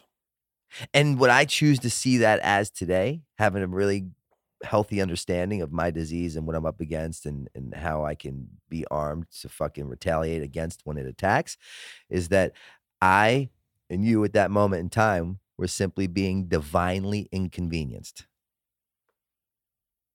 Yeah. Because what it did for me, and maybe for you, from what I hear, it sounds like it did, it creates a big enough gap between you and the last pill you fucking shoved down your throat or last needle I stick into my arm, to have that moment of clarity, to now start to look at the real problem, not the pills being gone, but the behaviors that led to the solution, which is the pill. Yeah. And then you're like, whoa, maybe this isn't right. And what's crazy is that and what you said earlier is that, not to like paraphrase in the worst way possible, but I think a lot of people are getting tricked into being addicts. Totally. Like that kid Jimmy 100%. is getting tricked into being an addict. I'd listen to a doctor. He has a PhD. He went to college. Yeah. He drives a fucking Audi. He lives in the suburbs. You know, he gives me a piece of paper that I go to Rite Aid and get it filled. I don't have to spend $1. Yeah. Why would I not? My first prescription of Xanax was 90 pills. Oh. And they were 2 milligrams a pill. Yeah. I didn't realize that is like a comatose. Dude, I call Xanax bars $5 felonies. You fucking buy them, and I from my own experience, I'd buy them and wake up in a jail cell with a stack of felonies, and I'm banging on the door like, what the fuck did I do? Yeah. Like, you don't know what you did, you fucking idiot? You robbed the gas station and fell asleep in it, which I did, and then I ended up one of the world's dumbest criminals. Are you serious? In Colorado. Yeah. Shut the fuck up. So do you live out in LA now? No, I live in Philly. You live in Philly? Yeah. No way. Yeah. We're out. Which you're going to be in Baltimore. We're in Baltimore next week. Next week. My haunting ground, my stomping ground. Baltimore's a really interesting place. The joke I had there was, did you, Baltimore, what was the joke? Baltimore is a place where the homeless people don't know they can't touch you. Like the homeless people just touch you, and you're like, "Yo, you're not supposed to touch us." Like there's a written agreement. A rule. Like you don't touch us. Like we just fucking walk past you, but you guys touch us. Yeah, Baltimore. We're in Baltimore, Moosic, PA. Yeah, and then New Hampshire. And then we're on tour. It's funny. My daughters are going on tour with us, and I've been doing this thing where I plan my bedtime first. So it's been really fucking great. I love it. Because are you an early to bed guy? No, I'm not. I'm a late to bed guy. I'm really early to wake. What? Early to wake. I see that. Yeah, I wake up every morning. I saw that Mark Wahlberg post the other day. That was fucking ingenious. I loved it. I wake up every morning around 6:30, and then I work out for like an hour and a half. Thank God we had to cut it short today. Thank God. We were doing the workout today, and she had us doing, what are they called? Tabatas. Yeah. And it was so fucking hard. And she had us doing 2 rounds of Tabatas, and they were, and I was like, and she was like, "We'll see if we can get both in." And then we got through one, and we were exhausted. We were doing squats also. We were fucking exhausted. Me and my assistant Pete, and then she goes, "All right, you guys want to see if you can bang out one more?" And I'm like, I got a podcast that starts in 30 minutes. I'd love to under any other circumstances, but just not today. But yeah, so I started focusing on sleep. For me, are you an 8-hour guy, or you're good with 4 or 5? So I've always been hey, fuck it, punish yourself. Yeah, you go, and this is where it has always landed. And I just changed. It's always been, hey man, enjoy life, go out, have fun, eat, drink, stay up late. Just know that when you wake up, you punish yourself in the morning. And it just, not to say it wasn't working for me, but I was like, I don't think I'm getting enough sleep. Meaning I don't feel rested, and I'm fucking pushing it in the mornings, and I go and so then the other night I said I want to get the right amount of sleep. So I back ended it. I said, okay, I have to get up. I'll tell you exactly what changed it. I push it every fucking day. I push it every day from the second I wake up until the second I go to bed. Like today we have this podcast. We have this great woman, Samantha Long, coming over, who does kip ups. Have you ever seen her? No. She's fucking, pull up Samantha Long's Instagram. She does kip ups in high heels. She's fucking amazing. She's an amazing dancer. And I do a kip up in the movie that is a fail. And she said, yo, if you want, I'll come over and teach you how to do a kip up. We'll do a video. Today's the day. So she's coming over. Type in Samantha Long. She is fucking gangster. Okay, just type in the plane video. Hit the plane video. So this is Samantha Long in high heels. Oh, wow. You're going to do that today. Well, we're going to try. And so, but I push it really hard. And I said to Lex Friedman, do you know Lex Friedman? Yeah. I love him. Big fan. I love him. And we did a podcast, and he said, do people ever tell you to slow down? I said, constantly. Yeah. And I tell him, I just ignore him. How old are you now? 50. Okay. I said, I'm never going to slow down. I'm going to work every fucking second I can. I'm going to be awake every second I can and push it. And he goes, Lex said, you know what I like? I said, what? And he goes, the motherfuckers that tell me to push it harder. He goes, I surround myself with them. And I went, fuck yes. And so one day, we have a very busy day. And they said, we have to fly at like 7 a.m. And we had just gotten done working out. I just hung out with Lex. Leanne and I had been at the hotel the night before. I'd pushed it. I'd pushed it all fucking night. We stayed out until fucking 2 a.m. I came home, working out at 6. And they go, do you want to work out tomorrow? My body said no. I said no, but I heard Lex in my head going, fucking push it harder. Yeah. And so I said, well, okay. I'm going to work out. I'm going to work out at fucking 4 a.m. tomorrow, 4:30 in the morning. How do I do that? Like, cause I can't go to bed at 2. So I said, I'm going to reverse engineer it and find out when I need to be in bed by and hold myself to that so I can get enough rest so I can push it in the morning. I said, I'll give myself, let's say I give myself 8 hours with a 2-hour window, knowing I can get 6 and be fine. And so I reverse engineered it. And then I've been doing that every night since then. I've just been going backwards. Oh, fuck. Hold on a second. This is the worst. My mushroom guy is calling. Yes. Hey, what's up? Okay, hold on. All right, cool. Thank you. I'm having my assistant grab him, okay? All right, bye. Sorry. That's the worst fucking phone call to get That in was this podcast. actually the best thing I've ever seen during any of my podcast experiences of my life. Well, we're going on tour, and I wanted to... That was fucking just when you couldn't be any cooler in my eyes. I might want to blow you in about 2 minutes. So I hear So I hear you do gay activities. While you're eating mushrooms, Christine, I want to blow you. Will you tell them someone needs to go meet the mushroom guy? He's standing out front. He's out front of this He's house. at the door. Where's Pete? Fuck. Hold on. He's got 80 calls during this, and the one he takes. Mushrooms are out front. Can someone go grab them? This guy specializes in making mushrooms, and he makes like the most insane mushrooms. And we're all interested in microdosing, and so it's a long story. I'm the worst. I am the worst. I am the biggest. What is it when you call it jumbo shrimp? The fuck oxymoron in the world. I'm sitting here talking about recovery. I was just in the juxtaposition, pushing it, backsiding the fucking day to go to sleep properly to get this workout, and all of a sudden, abrupt halt to a fucking mushroom deal on your front porch. Fucker. So, I live vicariously through you now. I'm a big like cocktail guy. I'm not a big psychedelics. I'll smoke a little weed, but I don't do any coke. I turned down coke 5 times in Australia. Yeah. I just pegged you for a line or two here and there. What? I would have pegged you for a line or two here or there. Back in the day when I was younger and I felt like I was going to live forever, I did. But the next day on coke for me was so bad. I can't. Yeah. I can't. Did someone taking care of it, Christine? And so I started reverse engineering my day about when I want to wake up and just going to sleep and making sure I have enough rest so that I can work out. And so that's how I'm doing it now. And so now going on tour, I'm kind of curious of how this is going to work. I work very well when I have stuff to do all day long, and I have to work. When I work, when I go on stage at 9:40 and I get off at 11, I don't have my first drink until like midnight. And then if I'm reverse engineering my wake up, I may not really party much on this tour. My daughter's going to be there. My wife's going to be there. So I have no reason to be like, oh, where is everybody? I'm just by myself. And so I'm kind of curious to see. I'm interested to see how it plays out. I'm doing a big stretch. I'm going full-blown sober.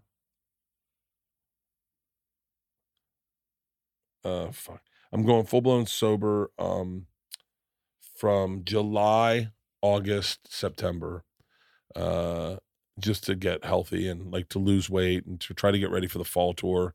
I love it. I love it too. We do Sober October every year. I see you kill it. Every time I do it, I go. You seem like happier, energetic, I have really way more- vibracious, just looking less for life. It takes like 3 days, honestly, probably 3 or 2 days to get present. Mhm. Like when you've been, when you're on tour and you're drinking and you're partying. This Sober October took less. It took like a day. I don't know why, but it took a day. I quit drinking earlier. I quit drinking before Sober October started. Just randomly. I was like, fuck it. But it takes a couple days usually to get present where I can sit in a hammock and not go like be antsy and be like, I gotta get up. I gotta make a video. I gotta do something. I gotta fucking that alcohol does that for me the next day where I'm like, yo, what's next? Let's keep going. And then when I don't drink, I actually have the ability to like sit in silence and be like, I remember during the pandemic, I was pushing it really hard. And right before the pandemic, at a moment in Baltimore, oddly enough, where I gave up. I was in my tour bus and I was like, God, I can't do it like this. I need a break. I can't do it. I don't know when I'm getting that break. I don't know if it's a sitcom, what it is. I need something to get me off this tour bus and get me off the road because I think I'm going to die on this tour bus. I go, help me figure this out. Go and do that show that night. We ended up partying in New York for like a week, and then pandemic hits. And I was like, fuck, God was listening. Yeah, be careful what you ask for. Yeah. I used to be scared to pray for like sobriety because I'm like, dude, what if that comes through avenue of like prison or We went to New Orleans, and when the pandemic hit and they started closing shows, we went to New Orleans, and I was drinking in New Orleans, and when the pandemic hit, and I went, oh fuck, he listened. And I said, okay, I'm gonna let myself drink up until the morning we pull into LA, and then when we pull into LA, I'm not drinking. During the pandemic too, was like when everyone drank. I pulled into LA, and man, they were keeping liquor stores open during the pandemic because it was a medical necessity. Fuck, there's people that I know, dudes that were shaking straight up. And so, and so I didn't drink for like 3 months into the pandemic, and was like, I keep going. I remember the first night I drank. The first night I drank, the first night I was drank, I had to do a live. My special had come out, and I had to do a live Zoom with my fans, and we were gonna do a happy hour Zoom. So I was gonna drink, and I was like, okay, well, I don't give a fuck. I'll start drinking. I never was saying I was gonna quit drinking forever.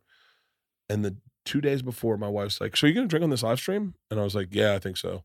And she was like, do you have a cold beer right now? And I was like, no, not really.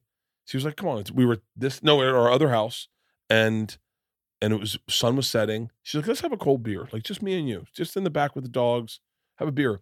And man, that fucking beer, I think that might be my favorite beer I've ever had in my entire life. That was the first fucking drink I had after 3 months. And I was like, the sparkle's back, baby. Yeah. Razzle dazzle. Fucking, they should have rehabs. They should have rehabs where they allow people to fall off the wagon and then get them right back on. Dude, I don't want to say I'm a big fan, but I'm a big fan of people being allowed their process. Because if anyone would have robbed me of my process, I very well might not be here today talking to you. Yeah. So I believe like my sponsor in the program always. Well, you have a sponsor still. Yeah, I'm like. I forgot about that. I'm in the deal. A sponsor. Yeah, like I have a sponsor. I sponsor people. I'm like heavily entrenched in that whole 12-step world. Secret time. I just picked up my 8-year cake out here the other day, actually. You have 8 years sober? Yeah, the other day, the 25th of May was 8 years. Wow. Yeah. I just, I gave a dude going through the 12-step, I forgave someone going through the 12-step program. The amends piece. Yeah, he hit me up.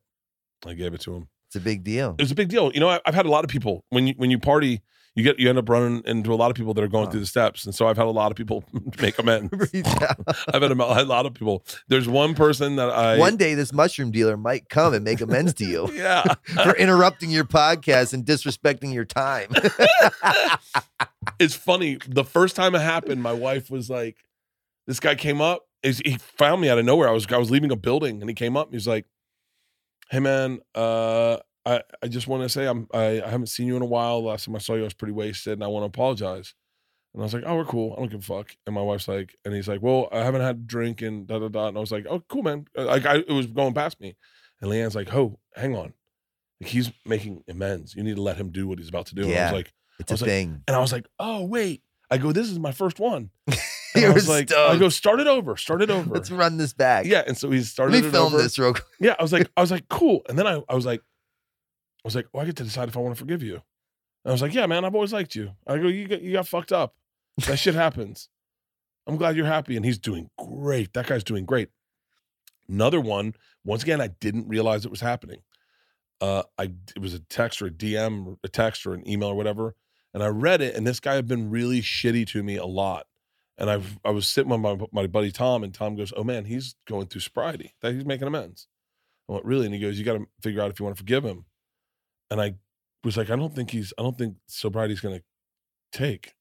Like, I don't think this is real. I don't think totally. Because like the day before I got the most hateful message, and then this, and then I was like, I'll take a minute. And then 2 days later, fuck you for not fucking replying to my and I was like, okay, I'm glad I didn't take it. They're a big deal, man. And you know, the fucked up part to those is, I don't know when these were done to you, but generally there's a part in making the amends where we say, have we wronged you? How have we wronged you? Is there anything that we left out? What can I do to make it better? Yeah. And I've had some people that were not happy with me. And the big boy piece, right? Boys do what they want to do, men do what they have to do, where you suit up and you show up, which really shows like what your recovery or sobriety looks like, is when they say, all right, I want you to do X, Y, and Z, and none of it is pleasant, and you have to fucking follow through and do it. Ooh. Yeah, it's fucking intense. Dude, I have this guy, and I can talk about it. It's in my book, and he's a good friend of mine now, and for a while he wasn't. And in Baltimore, he was with a chick of mine. I was living with her, and yeah, I was a heroin addict. She tried to love the addiction out of me. And finally, enough was enough. She kicked me out of the house. And this guy was downstairs, living downstairs. And him and her were like best friends. He had a few different activities going on, and he had a lot of cash in the house.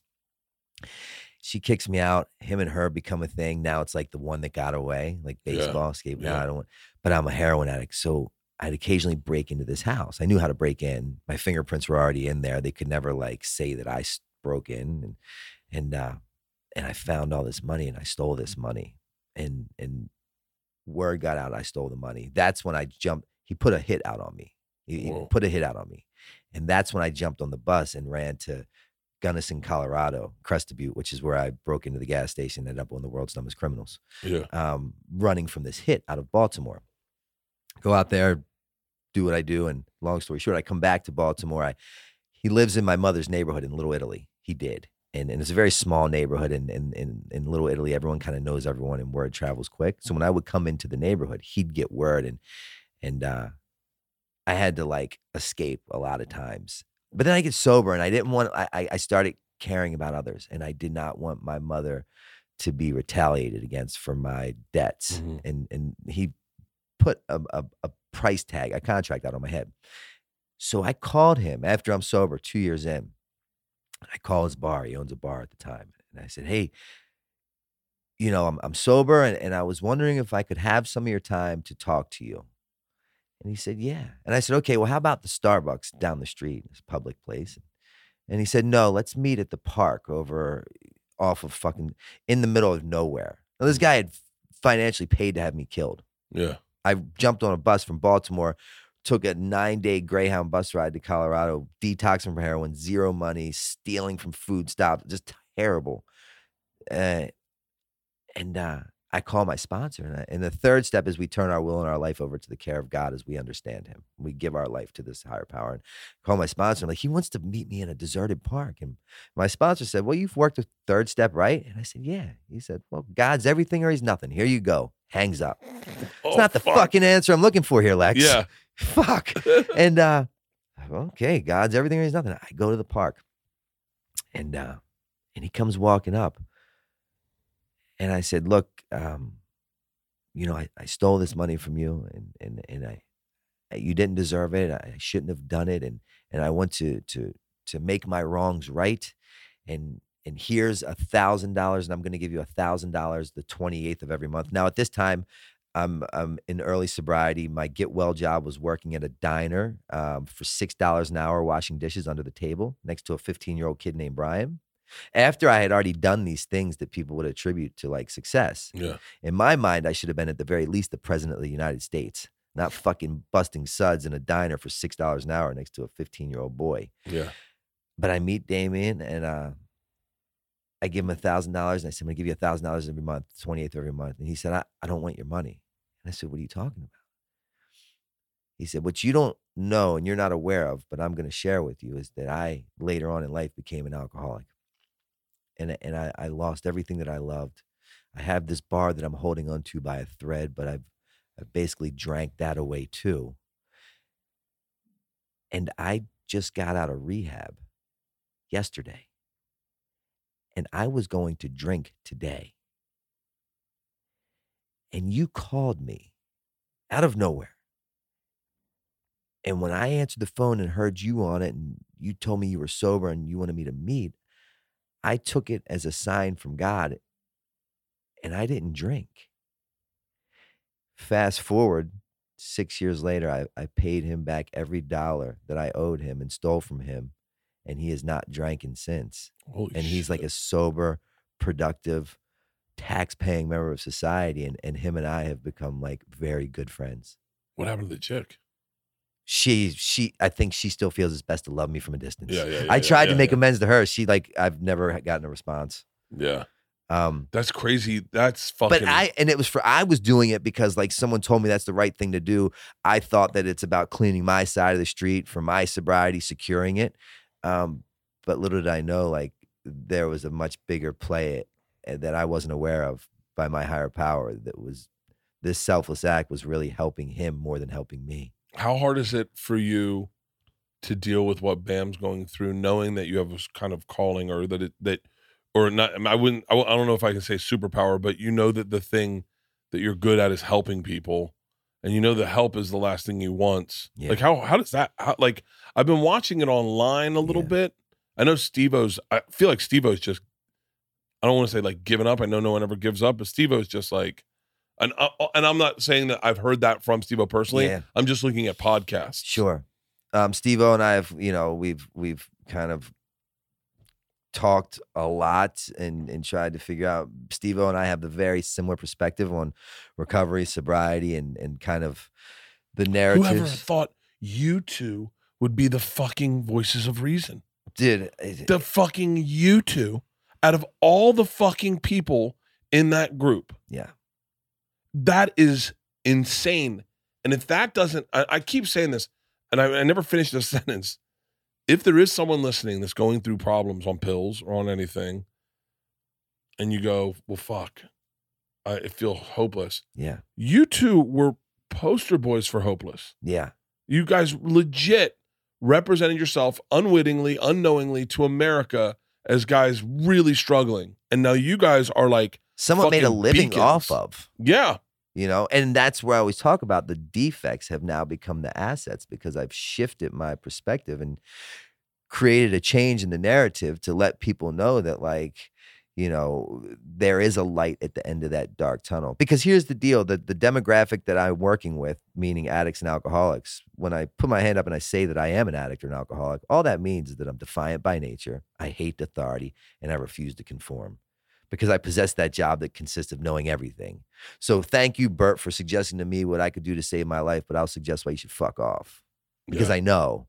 Walking into the 13th treatment center, fresh off of life support, fucking prostitution, the whole gamut of addiction, I realized that what I did know is that I didn't know. And now what I do is use this platform that I have and the followers that I've been blessed with throughout that whole crazy career to deliver my message in a form of attraction rather than promotion. Right. And I always say that I try to deliver this message, the life that I live, in a way that you find so attractive, so desirable, so appealing, so much so that you like want to fuck it. Because if I can get you to want what I have so bad that you're willing to do anything in the world to get it, then the terms of your contract will forever change. But unfortunately, I can't do it for you. You can't. So it's kind of like a sleight of hand, smoke and mirrors thing. It's all about the presentation. And although I'm pretty good at helping people get the help that they need, more so deserve, I present it in a way that allows them to believe that they came up with the idea. Yeah. Because Bam's had runs of sobriety. Yeah. Like, not like. But yeah, he was in a treatment. He was kind of, he was in a treatment center he was kind of under a medical conservatorship where they kept him in treatment for almost 2 years. Wow. But he would kind of go from treatment center to treatment center. And again, I believe that some people's process has to be their process. Yeah. And who am I to rob anybody of that? It takes what it takes until it takes. And who am I to say what it will be for it to take? Sobriety's like a souffle. No one, yeah. You can't take it out too fucking early. Right. You got to let it ride. You got to. And I remember Bam saying to me, he's like, why did fucking treatment center number 13 work? Why not 12? Why not 10? Not 8, 6, 5? And the reality is they didn't tell me anything different in 13 that they missed in the 12 before. Yeah. He's like, did you have like a meeting with God or something? And without getting too deep with him, I kind of did. Yeah. Right. Because the pain had become so great that I was met face to face with my maker in a form of gift of desperation. The pain had become my purpose, unbeknownst to me. Pain is the motivating factor that creates change in any walk of life, if you think about it. Yeah. Yeah. I don't change when there's no repercussions for my actions and everything's status quo. Why? No, it's hard. It's hard. Like I don't know. It's so hard to talk in code. So I'm afraid people will hear this and know that I'm talking about them. Me and a friend have a friend who's going through it. Sure. And me and the friend were talking about this guy drinking. We were drinking whiskey, and it's alcohol, and we're both drinking whiskey, talking about our buddy who's got a problem, and both of us were like, "Should we quit drinking?" and then my friend lit a joint and said, "No, we don't have a problem," and then we got high as fuck. But talking about our friend, yeah, and it's because it's so fucking convoluted because you're achieving at your highest and you're processing. It's so difficult because it's almost like I was thinking this the other day when I don't believe in death. I don't believe in death because it hadn't happened to me yet. So every time someone dies, I go, well, not me. It's interesting. People see other people die, and I think some people kind of relish in it, and they go, "Ooh, did you hear about what's his name? Yeah, cancer. Fucking 2 weeks to live, then fucking gone. Ooh, that's crazy." As if it's not going to happen to them. There's no reverence for it, like going like, how horrific is this? And that's what fucks me up. Is I hear people talk about death as if it's not going to happen to them. Almost, I'm not going to say they're celebrating someone's death, but they're celebrating that it wasn't them. Yeah. And I hear that, and I think because, look, I got a wife who's really honest with me, and when I push it hard, she brings it up. I think I'm very honest. I try to be as honest as I can about my partying, but in doing so, when I see someone with a problem, I don't go like, look at them. I go, "Ooh, that happened. That can happen to all of us." My go-to saying, "But for the grace of God, there go I." Everyone carries a message to me, and that's what to do or what not to do. And my mother would instill in me as a child, show me who you walk with and I'll tell you who you are. Dude, we got to do more podcasts together. You're fucking fascinating. Dude, between this and the mushrooms you're getting, let's fucking run it, man. Dude, it's the juxtaposition here. It's like a fucking Asian ladyboy meets fucking an all-American on a Friday night, and we scored. So how often are you out in Philly? Do you have, or in LA, do you have a place out here, like a rehab facility out here? That you work with? No, but I did just open my own facility. My dream come true. Really? You know, what I really believe in my heart of hearts is that, and because I'm a product of the environment, is that the disease of addiction is not a death sentence, right? Mm-hmm. Although statistics state and theoretical evidence dictates that I am to be high or dead right now, cold hard numbers. The fact that I'm not is A, miraculous, equaling a miracle, and B, it defies logic. Yeah. So if I can do it, how dare I fucking keep this wealth of information and life-saving knowledge to myself? I agree. Fuck you. So Fuck you. So what is the person? I hope there's someone listening right now that goes, "This is me, Bert. This is me." Yeah. What is this person, male or female, right now? What do they do? Like, how do they get sober? It's simple. Call me directly. Fucking, I'll give you the number. You call me. You get me on the phone. And that's 610-314-6747. And we'll come up with the best plan to get you the help that you fucking deserve. Mm-hmm. Everyone, if someone didn't pick up that phone when I called for the 13th time begging for help, I'd be in that plot that my mother bought me. Yeah. And how dare I be blessed with this amazing life to not share it? And so I've had the ability to just recently open my own treatment center, Redemption Addiction Treatment Center.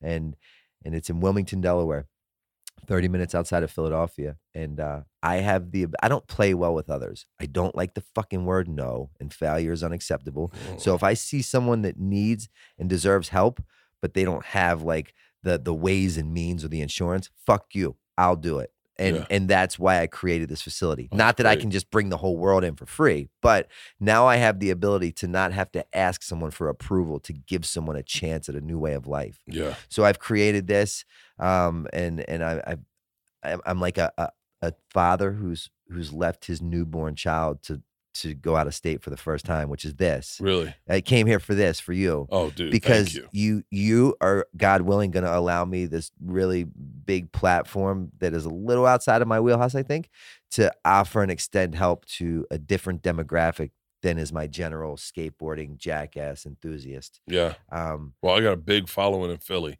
Yeah. I got a big following in Baltimore, in DC. The East Coast is big for me. Yeah. We love you. Dude, the East Coast has been really good to me. I love the East Coast. So I started out on my 5th year anniversary. I just celebrated 3. So 3 years ago, I went to treatment for 90 days. And from there, I went to the sober living house where I lived for a year. And this sober living house did for me what no other place really was able to do. And it helped me bridge the gap between an institution and society. And it taught me how to be a productive member of society, how to wash my clothes, brush my teeth, make my bed, shower, the normal things in life that people sometimes, I think, just take for granted. And so I said, when I found myself in a position where I was financially capable, I was going to recreate that sober living house. And on my 5th year anniversary, I opened my first men's sober house called Novak's house that had 10 beds. And today I have 6 houses with 65 beds. And the mission behind my statement, the why, if you will, is to travel, to raise enough money to provide scholarships for any man that completes treatment that wants to continue on their journey in recovery and sobriety. I refuse to let finances be a deterrent as to why someone how do you get your money? Get help. Just fucking generous people that want to scholarship people. It costs $180 a week once they once they kind of shift into a job and can become self-sufficient. But I will scholarship them upon entry, usually about a month into when they can assimilate back into the society. So I'll cover them until they get a job, but I will never tell anyone they can't stay there because they don't have money. Really? As long as they're like following the suggestions and the guidelines of the way we set our house up, I will give you a chance.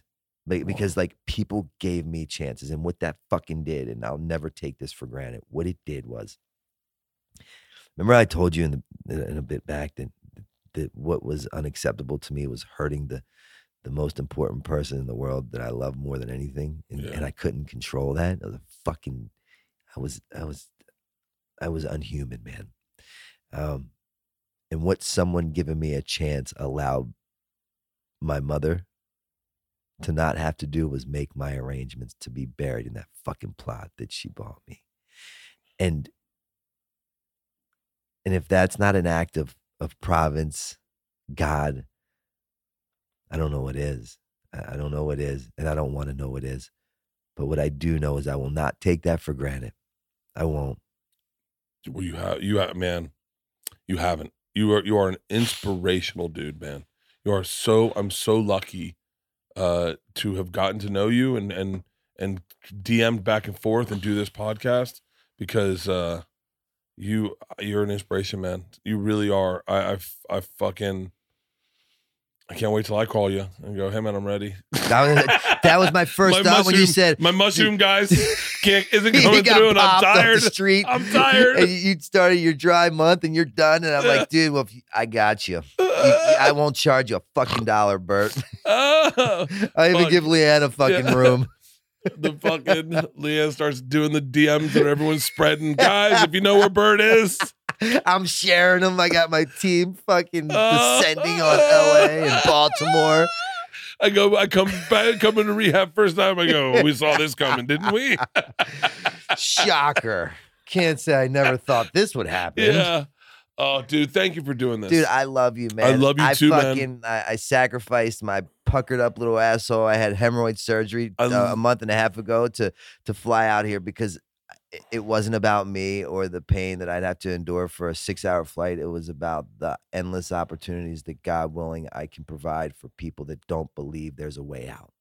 That's the point of fucking this. So thank you for unapologetically being you, for coming out and taking full advantage of the situations that you've been presented and blessed with in a genuine way. Yeah. You bring your team. I watch it. You bring your wife, you bring your trainer, like you live life. And I fucking it.